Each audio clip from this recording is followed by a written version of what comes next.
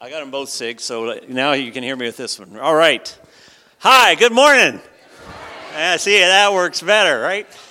As I was saying, next week is our fall, what we call family meeting. And what we do is we take a break from our lectionary kind of guided focus in worship, and we kind of come back to who we are as a people and what we do in a more concentrated way. It's an important Sunday because it helps you. It's one, like all throughout the year, I feel like I try to communicate through the texts that we cover what it is we do as a church. But on these family meeting Sundays, Jake and I take the time to really specifically address it. And next Sunday, we're going to look at Isaiah 6 and talk about our commitment to worship.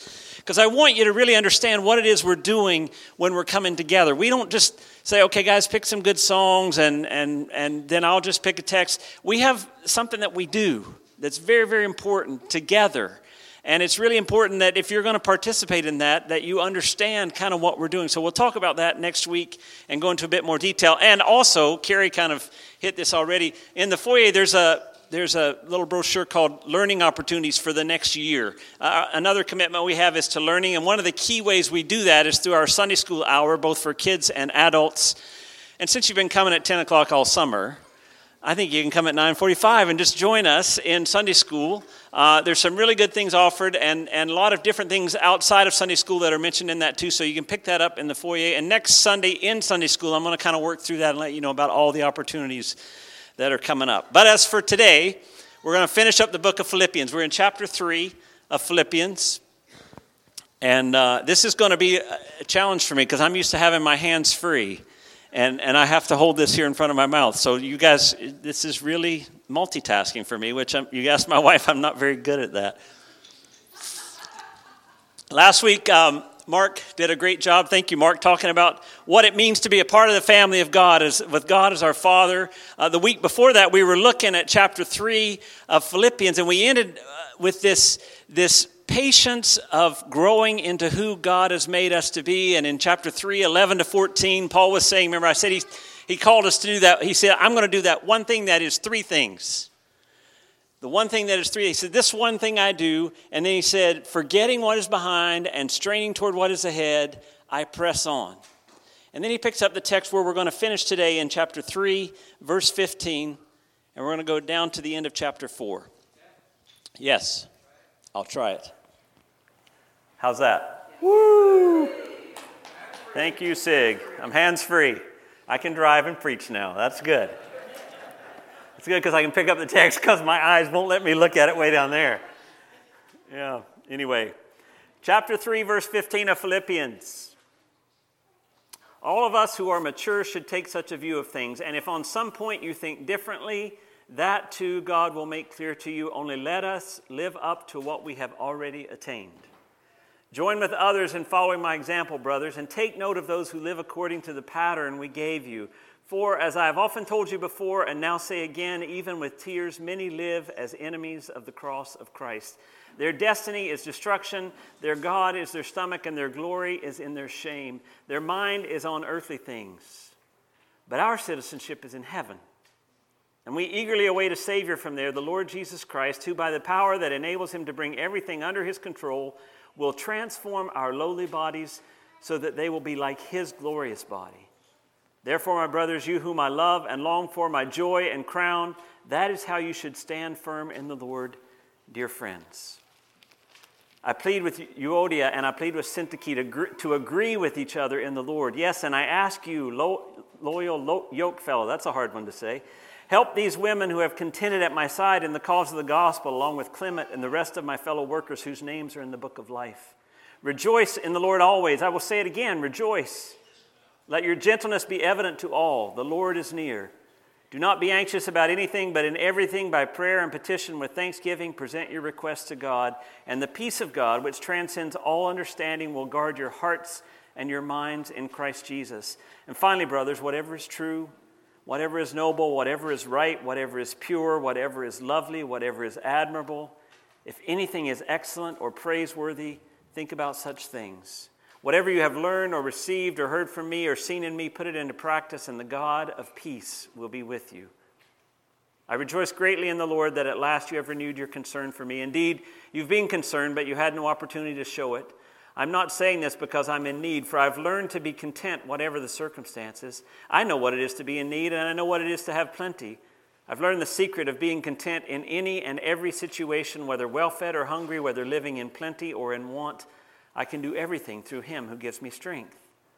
Yet it was good of you to share in my troubles. Moreover, as you Philippians know, in the early days of your acquaintance with the gospel, when I set out from Macedonia, not one church shared with me in the matter of giving and receiving, except you only. For even when I was in Thessalonica, you sent me aid again and again when I was in need. Not that I'm looking for a gift, but I'm looking for what may be credited to your account. I've received full payment and even more. I'm amply supplied now that I've received from Epaphroditus the gifts you sent. They're a fragrant offering, an acceptable sacrifice, pleasing to God. And my God will meet all your needs according to his glorious riches in Christ Jesus. To our God and Father be glory forever and ever. Amen. Greet all the saints in Christ Jesus. The brothers who are with me send greetings. All the saints send you greetings, especially those who belong to Caesar's household. The grace of the Lord Jesus Christ be with your spirit. Amen. Now, it's a lot of ground to cover, and I've called the sermon, Having a Good Remembery. Now, that's a word, I didn't create it. I heard it on, you've seen those TV shows where they interview kids, the funny things kids say. And I remember years ago hearing a kid say he was working on developing his remembery. And he was talking about his memory, but he was trying to remember things. And that word has stuck with me because that's what Paul wraps up the book saying. He says, there are some things that you need to know, some things that are true that you need to remember as you continue. First of all, he says you need to remember who we are. These are key truths of the gospel. He says everything that I've talked about here and everything that you need to know flows out, first of all, from your identity. And if we can hold on to who we are by faith, and let me just say this really clearly. You have to hold on to your identity in Christ by faith. Because most of the time, the situation around you doesn't look like you are a holy, blameless child of God, forgiven, on the path to becoming like Jesus. Most of the time, how many of you would say your life does not look like that? Right? But what the Bible says is we are holy, blameless children of God because of the grace of Jesus, because of his blood shed on the cross, because of what he's done for us. He has already made us holy. And so we have to start remembering who we are. And Paul says one of the things about who you are is you are secure citizens of heaven. Now, there's a lot to being a citizen. Back in 1967, I was born in a little town called Banner Elk, North Carolina. And because I was born in the United States of America, I got one of these, right? I'm a citizen of the United States of America. Please do not throw anything. Please do not critique me, right? Because a couple years ago, how long, I can't remember what, guess what else I got? I got one of these. I'm a citizen of Canada too. I'm both. I can pick a card, any card when I go through the border, right? The interesting thing is about that, I don't feel at home in either place, really. There are things about my thinking and the way I act and the things that are still very American, and there are also things that are very Canadian. In fact, when I go down south and talk to people now, they say, you talk like a Canadian. How many of you think I talk like a Canadian? Right? You guys say, you talk like an American. I don't have a home anymore because I've lived in two places. And the beautiful thing that I like about this, Paul says, I'm a citizen of heaven. That's really who I am. And there's a lot of things that says. It says we're rooted, we have an identity, we have an allegiance to heaven, to the kingdom of God. There are rights and responsibilities. There's a mindset. Like I said, in some ways I still think very Americanly. I'm trying to repent and grow through that, you Canadians. In some ways I think very much like a Canadian, but the point is, when we're citizens of heaven, it's a way of thinking. We see the world based on who we are. There's a letter written about 100 years after Jesus, the Epistle to Diogenetus. And this is what it says. He's describing Christians. As citizens, Christians share all things with others and yet endure all things as foreigners. Every foreign land is to them as their native country, and every land of their birth as a land of strangers. They pass their days on earth, but they are citizens of heaven. See, there's something about us living here where we don't quite fit because we Paul says you have to remember who you are. You are a citizen of heaven. And the thing I love most about that is that reminds me where home is. That's my home, is heaven.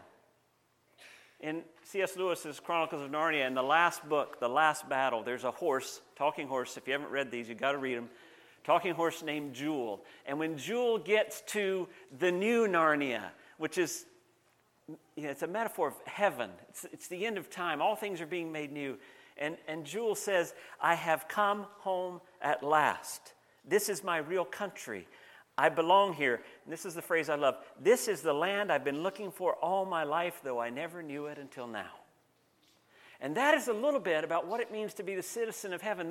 Anybody ever feel a longing here, like this just isn't where you want to be? Like there are things that just unsettle you about the world we live in. Pauline's waving so much that I know you are. I know, but you're fanning everybody around you. Right? We all feel that longing, and it's because we're citizens of heaven, and we're secure in that. Right? I can renounce either one of these, and if I break the law, the government can come and take these away from me. But remember how Paul started the letter to the Philippians? To the holy saints in Christ Jesus in Philippi. Not to the people who are going to get holy, but to the holy saints. Remember we talked about his confidence that he had, that these people were held by Jesus. And we are secure citizens of heaven. Now, but Jeff, I don't always live that out. And that's why it's also good that he reminds us who we are. We are in the process toward transformation. If you look at chapter 3, verse 15 and 16. All of us who are mature should take on such a view of things. That's what he's talked about before. And if on some point you think differently, then too God will make that clear to you. Only let us live up to what we've already attained. See, that's really back at the beginning in chapter 1, verse 6, he says, being confident of this, that he who started a good work in you will complete it.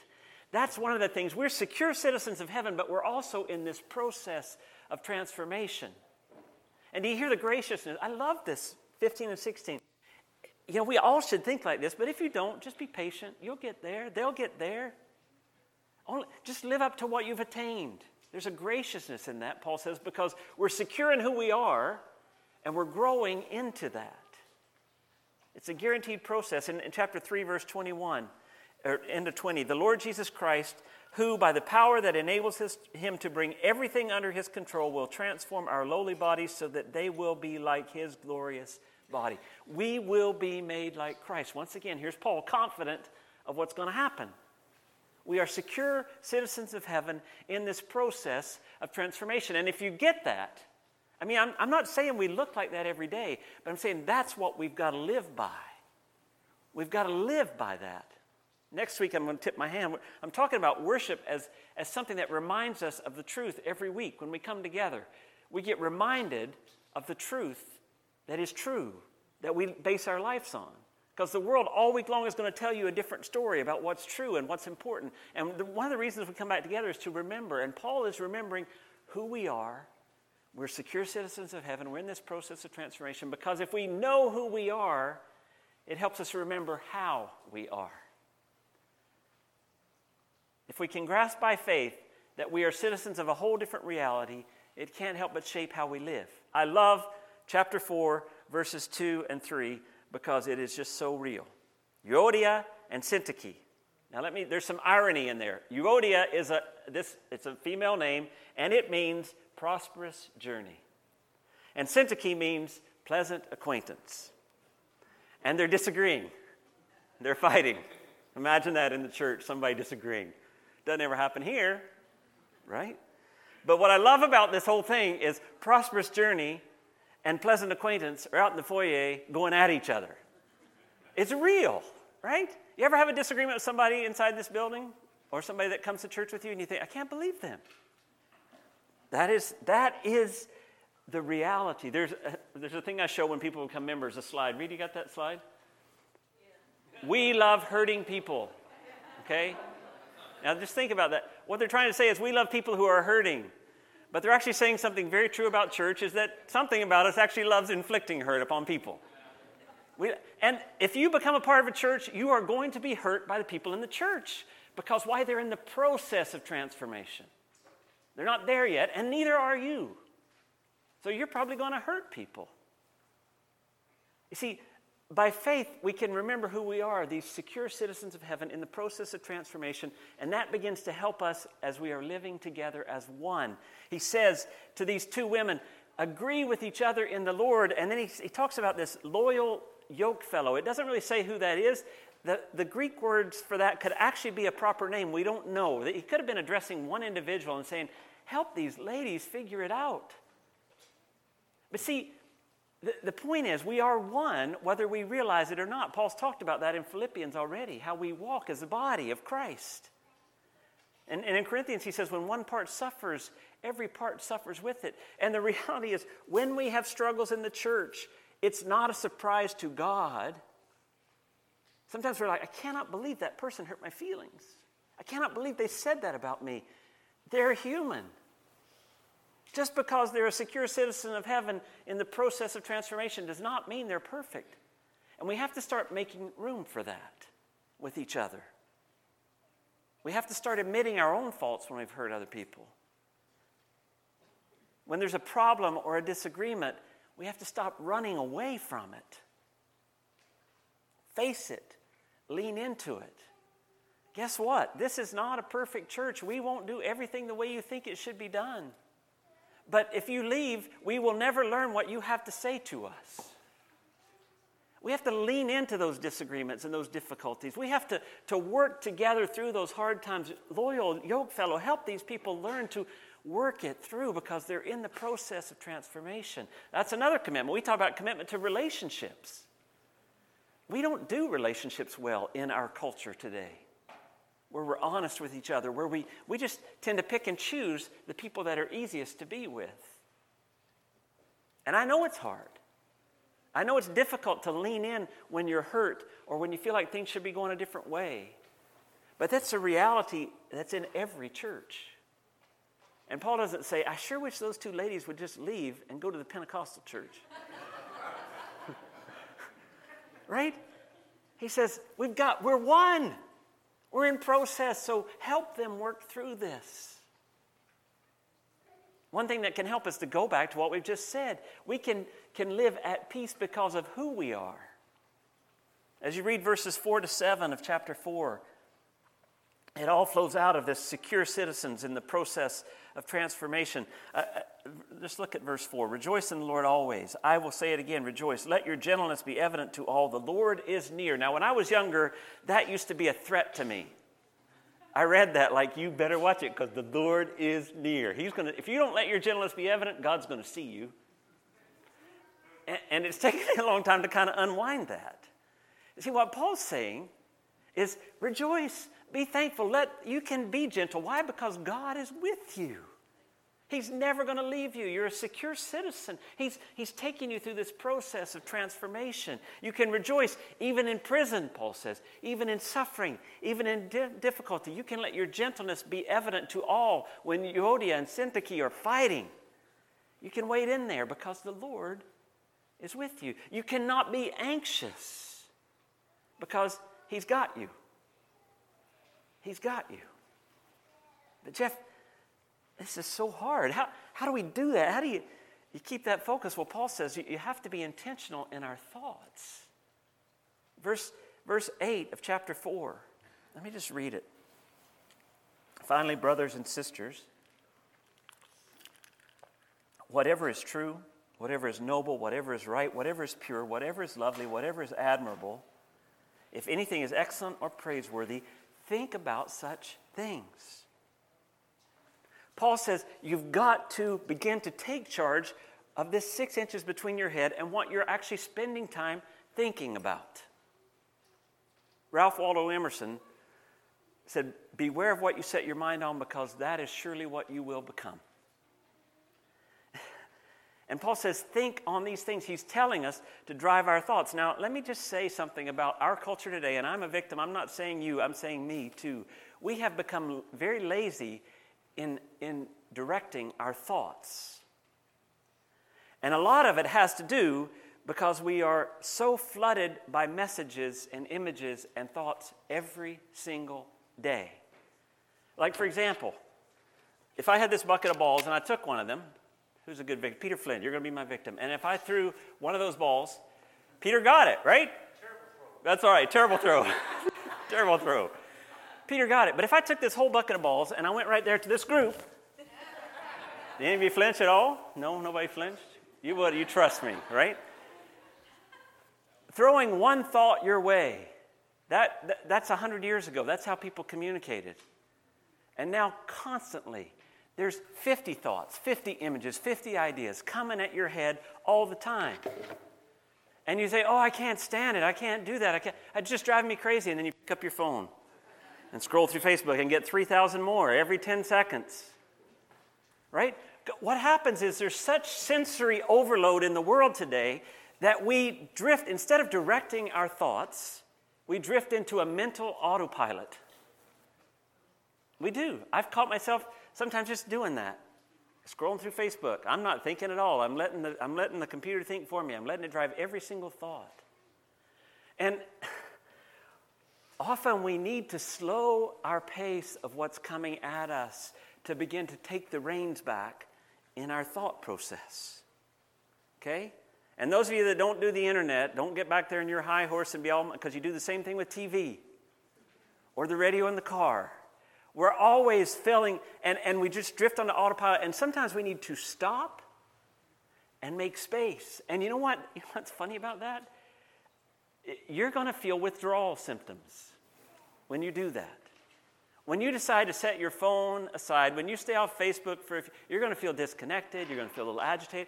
You're actually feeling withdrawal symptoms from this constant overstimulation, this sensory overload. You will feel it like almost an addiction. But I think we have to begin to do things like that if we're going to take the driver's seat in our thought process again. Because, I mean, maybe I'm wrong. Maybe everything you see on TV and Facebook and social media and here on the radio is, what's he say? True, noble, right, pure, lovely, admirable. Is everything like that? No. I mean, I'll give Facebook a really good high rating and say 10% of the stuff fits that qualification. 10% of that stuff increases the harmony that you feel with your brothers and sisters. 90% of it drives you the other direction. And Paul says very clearly, you guys need to take control. You want to live, you want to continue in this process, you want to rest and not be anxious, you're going to have to let go of some of that constant activity in your brain and begin to focus your thoughts on things that will help you. Slow the train down. And like I say, it will be hard. But then begin to take the wheel and think about those true, noble, right, pure, lovely, admirable, excellent, or praiseworthy things. So Paul's saying we should, how we are is we should live as one. We should be at peace because God is near, He's with us, and we should nurture that by focusing our thoughts on things that are helpful and not just drifting into autopilot and letting our brain be fed by all this stuff that will drive us the other direction. And all of this will be helped if we can remember whose we are. Both who and how we are flow out of something beyond both those things. And that is that we belong to Jesus, that we are His. And that truth, if you grasp it, will actually shift everything about your life. Paul writes to the Corinthians in 1 Corinthians 6, 19 and 20, you are not your own, you were bought with a price. You do not even belong to yourself. And I love this section in chapter 4, verses 10 to 13, because it illustrates something I think that we all long for, even if we don't realize it. It illustrates the freedom of belonging to God. Look at chapter 4, verse 10. He's saying, I rejoice greatly in the Lord that at last you've renewed your concern for me. Indeed, you've been concerned, but you had no opportunity to show it. I'm not saying this because I'm in need, for I've learned to be content whatever the circumstances. I know what it is to be in need, and I know what it is to have plenty. I've learned the secret of being content in any and every situation, whether well-fed or hungry, whether living in plenty or in want. I can do everything through Him who gives me strength. He says, because I belong to God, because I am a secure citizen of heaven, because he is going to finish what he started with me, it doesn't matter the circumstances around me. If I have everything I need, I'm fine. If I'm hungry and in want, I'm still okay. Because I'm his. I'm his. He can be content because he belongs to God. And then there's that famous verse we always use, I can do all things through Christ who gives me strength. I want you to realize that most of the time we're using that verse out of context. Because it's more about contentment than achievement. We use it for motivation. I can do this. I can make this happen. I can do all things through Christ who gives me strength. I can fulfill my dream. But that's not the context, is it? Paul's saying, no matter my situation, I can be content because I can do all things through Christ who strengthens me. His is way more about looking at the situation around him when you can't seem to fulfill your dream, when you can't seem to accomplish what you want, when you don't have everything you need, when you're terrified. He's saying you can handle that because Christ will give you strength in that situation. Even when I think I can't do this, God is with me and he gives me strength. It's less about what we can accomplish and more about whose we are. He's saying that no matter what, you're never alone.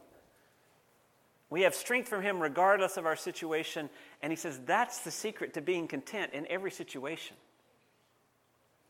You're a secure citizen of heaven in the process of transformation. It shapes the way you live, and ultimately it reminds you that you belong to God. And what's he say in verse 21? My God shall supply all of your needs according to his riches and glorious riches in Christ Jesus. Now, let's be honest about that text.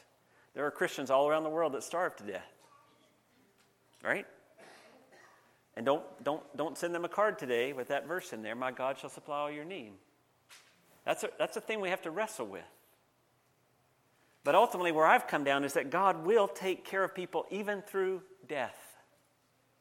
Even if they don't eat, even if they die, he will supply their needs because they are his. Now, it doesn't mean we as Christians don't have an obligation to feed. I mean, I think I've got too much food in my house. I've probably got some I could share. We have to live in ways that, we'll get to that, because we are God's together. That's ultimately what Paul's saying. He's saying, you know what, you gave to me and was a great gift. And it's important that we give to each other. That God will meet all our needs. We're linked. We're one people of God. And you just got to remember this letter as you read it. Paul's writing it from prison. He's in chains. They've sent him a gift and he's thankful for that gift. But he's writing it back to these people in Philippi. Remember this place of Roman patriotism where saying Jesus is Lord could get you in big trouble. And that's the main declaration of a Christian. Because they were all Roman soldiers who'd given their life to saying Caesar is Lord. And so he's writing this to them and saying, you know what, guys, in the middle of this, you've got to remember what Jesus has done, that even though he had equality with God, he didn't grasp it. He made himself nothing, and he came down to where we are so that he could meet us and have us and fulfill our needs. And there's nothing to fear when you realize that truth. Nothing. It's a freedom that other people can't understand, that even losing our lives is not a loss. Why? Because he overcame death. He became obedient to death, even death on a cross, it says in chapter 2. Therefore, God exalted him to the highest place. There's nothing that can happen that can take away from us what God wants for us. That's the call, to follow where he leads, to live out our calling to be a demonstration of the life of Jesus in our lives, that he will not fail us. And can you hear that today? Can I leave you? I'm going to shut up. I really am. But can I leave you with that? No matter what your struggle today, no matter what you're feeling, no matter what you feel overwhelmed by, no matter how, like these people reading this letter, some of them were looking death in the face every day just by being a Christian. And I don't know what your struggle is, but I know you've got them. I know you feel the heavy weight down upon your shoulders. But can you hear today, no matter what that struggle is, Paul's saying to you, you are God's. Not God's like you are God's. He's saying you belong to God. I love that scene in Toy Story. Remember where the toy picks up his foot and Andy's name is written on his foot? Do you remember that scene? Woody does that? I love that. And that was his identity because he belonged to Andy. Man, sometime this week when you're overwhelmed, you just pick up your foot, you take off your shoe, and you write God's on the bottom of your shoe. You just remember that's who you belong to. And I know the world looks like it's falling apart, but by faith, that is who we are, thanks to Jesus. And that He will carry us even through difficulty, even through struggle, even through things we don't understand. Live out your calling. He will not fail you because you are His. Let's pray. God, the world would tell us so different a story than this. It would tell us that we are what we do, we are what we have, we are what other people think of us. We are how good we are at being a Christian. And yet you say right here that you meet us at our point of brokenness, that you, through your love and grace, meet us there, that you fill up what we lack, and that you take us to be your own. That you will supply all our need according to your glorious riches in Christ Jesus, that we are secure citizens of heaven. And though this process of transformation looks like it's going to take forever, that you are committed to completing what you started. Give us hope in the middle of struggle. Give us the courage, because, God, help us to see the world is longing for this type of love, the one that you've given us. They long for it. Help us to be witnesses to that fact as we live this out.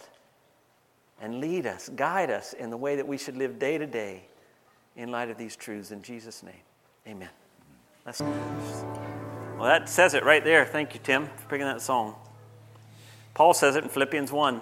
I thank my God every time I remember you. In all my prayers for all of you, I always pray with joy because of your partnership in the gospel from the first day until now. That's what we've got, all of us. We're partnering with each other in this thing that's beyond us that we can't even really conceive, that God's actually going to make us like Jesus. We're partnering together and doing that. And Paul says, I'm so excited to be doing that with you guys. And then he says, here's why. Being confident of this, that he who began a good work in you will carry it on to completion until the day of Christ Jesus. That is a promise. And you can choose to believe it or not, but I can tell you life's going to be a lot, I don't know if I'd even say better. It's just something true that you can stand on. That he will finish what he started. That's my prayer for you this week. Amen.